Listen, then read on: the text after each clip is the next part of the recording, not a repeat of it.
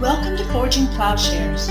We hope you enjoy this conversation and are challenged by it. Please stay tuned at the end of the podcast for a short message about our ministry. Welcome to the class on Romans, and today we'll look briefly at chapter 3, just covering some of the key problems. But chapter 3 is mainly dealing then with the pervasiveness of sin, all are sinful, and the depth of the sin problem, and I think it's a description of the nature of sin, that it's connected to the organs of speech. It's depicted in great detail as a lie.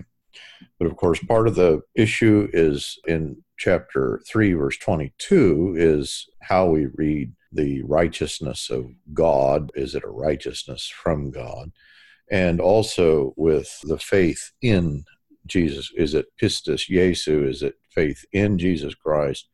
Or is it, in fact, the faithfulness of Jesus Christ? These two readings then arise in the modern period with the new perspective on Paul. It will make for two very different understandings, not to say that they couldn't in some way be harmonized. If we begin then with the classical, and by classical going back to Luther, the idea that this righteousness from God is through faith in Christ. Christ is the object for all those who believed. And the idea here of the righteousness is it's imputed.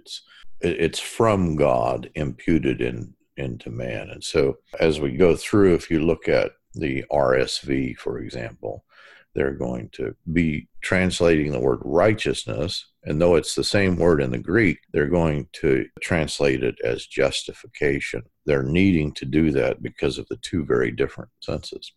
Then with the new perspective on Paul, the idea is that the righteousness of God, it's God's righteousness, certainly that is manifest. That's what it's being talked about in and through Christ. But it's manifest through the faithfulness, is the reading, rather than faith in. It's the faithfulness of Jesus. And so this would be the new perspective. In fact, the guy, though, who coins the word new perspective doesn't translate it this way. And so here the righteousness of God in 3:22 and 3:25 is going to have the same sense. It's God's own righteousness, which has been shown in Christ. And the way that it's been shown is through Christ's faithful obedience. And of course, once you set this up, what salvation consists of is participation. And maybe that would be a way of characterizing the two, that in one sense we're talking throughout about a Hebraic understanding that is familial, having to do with the family covenant relationship. And in another understanding, maybe Luther's understanding, a Greek idea of living up to the law in some way. And so the righteousness of God, you could have both of these. The righteousness of God through faith in Jesus for those who believe, kind of a hybrid. This is what you get in the ESV. It's still God's righteousness, but the way you get it is through Christ as an object. And so we have belief in rather than the belief of Christ. Now, that you don't need to pit those against one another, but they do have a very different understanding. And as Dunn and others have pointed out, righteousness, of course, is key here. It's the theme of the letter. The idea, the new perspective, it is a relational righteousness, that the participation in the faith of Christ is a participation in who God is. And this is over and against the idea of some standard against which the individual is measured, as in a Greek understanding. What we might say about the righteousness is that righteousness or justification comes in three parts. There's future justification at the last judgment. There's past justification in Christ, that this is what is being described. But then there is the present justification, which is what is being talked about here, that the participation, I believe, is key in Christ. Think here of covenant faithfulness, that what is being fulfilled is the covenant promises given to Abraham. That's where we're going to go immediately in chapter 4. Through Christ, here is the faithful one, and those found in Christ have been faithful to the covenant. This then is carried out through Jesus' faithfulness in death, in resurrection, a kind of vindication of his being made just or righteous. And of course, the resurrection of all believers in the future will be their having received the fullness of that justice or that righteousness. But in baptism, there is the sense that that is in a present tense already received. And Paul will deal with that at some length in chapter 6. So as we said, this is the same thing I've said before. If we place chapter 3 from beginning in chapter 1:18 about the depth of the sin problem, and then once we understand the depth of the sin problem, that God needs to reveal his saving righteousness because we are held captive. We are all under sin. And we might say that sin, in a sense, it's not just this, but of course part of what it is that it's unfaithful. It's an incapacity for faithfulness. As we read through this chapter, we'll see that it is an alienation that is taken up through the parts of speech, or through the lips, the tongue, the parts of the body that go into mayhem speech, that they deal in death. And of course, the point that he's already done in chapter 1, that all are included in this, and we might think of 1 as a recounting of the history of all people, not just the Jews, as a reference back to the early chapters of Genesis. And I think here too, these quotes, this series of quotations, sometimes refers to Jewish people, it refers to Gentiles, or it could refer to both in some instances. But the point is, at this time, it doesn't matter who it's referring to, that they refer to all who are unrighteous. That's everybody. And the problem with the unrighteousness, as seen in the series of quotes, has to do with the organs of speech, that people have taken up a lie, and this lie is deadly to them, and it's deadly to others. It functions as a grave, a sarcophagus. It entraps, it empoisons, and it leads to bloodshed. Their feet are swift to shed blood. Alienation, then, is taken up through the emptiness of this speech that deals in death, that their throats are open graves, their tongues practice deceit. Paul is in this section referring to the psalm, which the contrast, and this is here throughout chapter 3, the contrast is between a lie and the truth over against the lie. In Psalms, it's the idea of two different ways of language functioning. In one, there is God's presence, that God is there in the speech, but in a lie, the lie of sin, that God is absent, and of course where God is absent, there is death. And so certainly the Jews have an advantage. They've been entrusted with the oracles of God. But what this teaches then, what is the advantage? Well, through the law comes the knowledge of sin. There is an understanding of human failure. And so this is not a point of bragging that we have the law, but a point of silent humility. Whatever the law says, it speaks to those who are under the law. Every mouth may be closed. All the world may become accountable to God. And so in a sense, I don't think we should single out, the law here. N.T. Wright wants to specify that it may be the Jewish law, but in a sense, the prohibition in Genesis, it's a precursor to the law itself. So it may be that Paul, and it seems in this passage, he's clearly talking about all people. All have fallen short of God. All are in need of redemption from the lie. This lie is not just infecting some people. We might say that chapter 3, chapter 7 are the focus. He's in chapter 1, of course, we might say that idolatrous religion is a kind of reification of the lie, and I do this elsewhere. You can look at the scene of idolatry and understand exactly what's happening. The word for idol is tselem, or image. The likeness of man is in the idolatrous scene. We see, well, there's the idol that is an object, and then there are the worshipers of the idol, so that there is portrayed in idolatry the alienation that Paul is talking about. So this has the spiraling effect, inclusive of sexuality, murder, the entire course of unethical behavior. But the point is that all of this is based upon exchanging the truth of God for a lie. That is, you believe in the lie, and this is the outcome of this belief. I believe that he's returning, and Jesus does this, Paul does this, when they describe sin, that they're always returning to the early chapters of Genesis, specifically Genesis 3.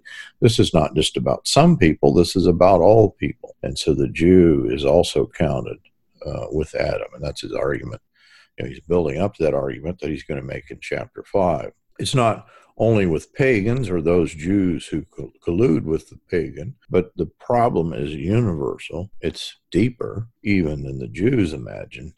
But through the law, then, Paul is arguing, here is the universality of the problem, and this is what you should have understood through the oracles of God. And so deception is inherent, both in in his description. He's going to use a passage from Isaiah, a messianic passage, but it's a messianic passage that before it describes very similar language that we've entered into a covenant with death, a belief in a lie. And if you go back, it's the same thing will unfold, that just as in Genesis 3, so in Isaiah 28, that shame is part of what it means to believe in this lie. And shame then is, in the wisdom literature and the Psalms especially, it will be seen as ending in, or its finality is in the shame of the grave. This is thematic. It's a theme that Paul is very much aware of, and that in appealing to this series of scriptures, he's appealing to this theme that ironically, in a great deal of Protestant understanding, in what we do with sin, trivializing sin, we don't follow out the context. We can't see that context. And so what we get is Augustine or Calvin, which Augustine, of course, is a failure of understanding, in which sin is, I think, trivialized. It's made organic. It's made mysterious. Salvation is likewise made mysterious. And what we're seeing here is, well, no, sin is an interpretive structure. It's a use of language. It's a context. It invades everything outside of Christ. So the point here in the new perspective is that Paul is not saying that salvation, through works righteousness. It has always been through grace, but the law marked this grace in a covenant relationship with God. So the way that E.P. Sanders calls this covenantal nomism, that is, that the law marked the covenant. But the danger was not that the Jews, as Luther portrays it, would believe in works righteousness, but that they would imagine righteousness is to be found in their markers, their nationalistic markers, circumcision, the food laws, Sabbath laws, not necessarily even connected with their ethics. The idea of his reckoning, his making righteous, are part of his initiative. He's called Israel. He's going to fulfill it through Christ. It is all about the fulfillment of this covenant relationship that the law pointed to, but was not in any sense to have ever itself served in place of the promise given to Abraham, or the faith. In other words, the faith of Abraham, and Paul will come to this in the next chapter, that the faith and the righteousness precede the law. The law is simply a marker. And so Paul's contrasting works of the law, and think here not ethical righteousness or works righteousness, but the markers of Judaism, with the marker of law and the marker of faith, is the difference between the two covenants. In the first instance, faithfulness is marked with the distinctive markers of circumcision, food laws, all that it means to be a Jew, whereas in the second instance, justification by faith opens it up. It's not restricted to simply Jews, so the problem is universal, and Paul is here arguing that the answer is likewise universal. God is faithful to his covenant. That's the important thing. But the point is not just a covenant with Israel, but that the covenant originally to Abraham was universal. It's like your descendants will be numbered with the stars of the sky and the sands of the sea, with all who believe, both Jew and Gentile. This is a kind of add-on. We could do a whole thing on the difference between language in a fallen understanding. It's there in Aristotle, who talks about spoken words are symbols. It's there in Freud. It's there in Derrida. This is the recognition. It's a recognition that you have in someone like Wittgenstein. That is, there's a use of language that, if you trace it out philosophically, psychologically, that in fact does portray what Paul is saying, that the words are simply symbols or signs, and they do not deal with the signified, the thing itself. And so this creates a gap in the speaker that this is illustrated then. In idolatry, there's a gap between the idolater, what's often called an adulterer, and the object of the idol. And that gap then in chapter 3 and chapter 7 is portrayed as if it exists. That is, that the ego, the I, becomes the image that is the object. And so the gap is between a speaker, the I, and his words or himself. And there is then a desire, and we might say this desire is ultimately a desire for self, a desire to obtain the object, which is the idol. This may give the appearance of a dualism, but it's not an actual dualism. It is a false understanding. But that dualism, if you read Aristotle, and you're even there in Augustine sometimes in his picture of language, there's private language, public language. Augustine's better than that. But there is still this idea of some gap. That's a very quick introduction to chapter 3. I hope that brief introduction is helpful. Thank you for listening to this episode of Forging Plowshares. You can learn more and join our growing community by visiting forgingplowshares.org. Please consider supporting at patreon.com/Paul Axton or by donating at forgingplowshares.org/donate.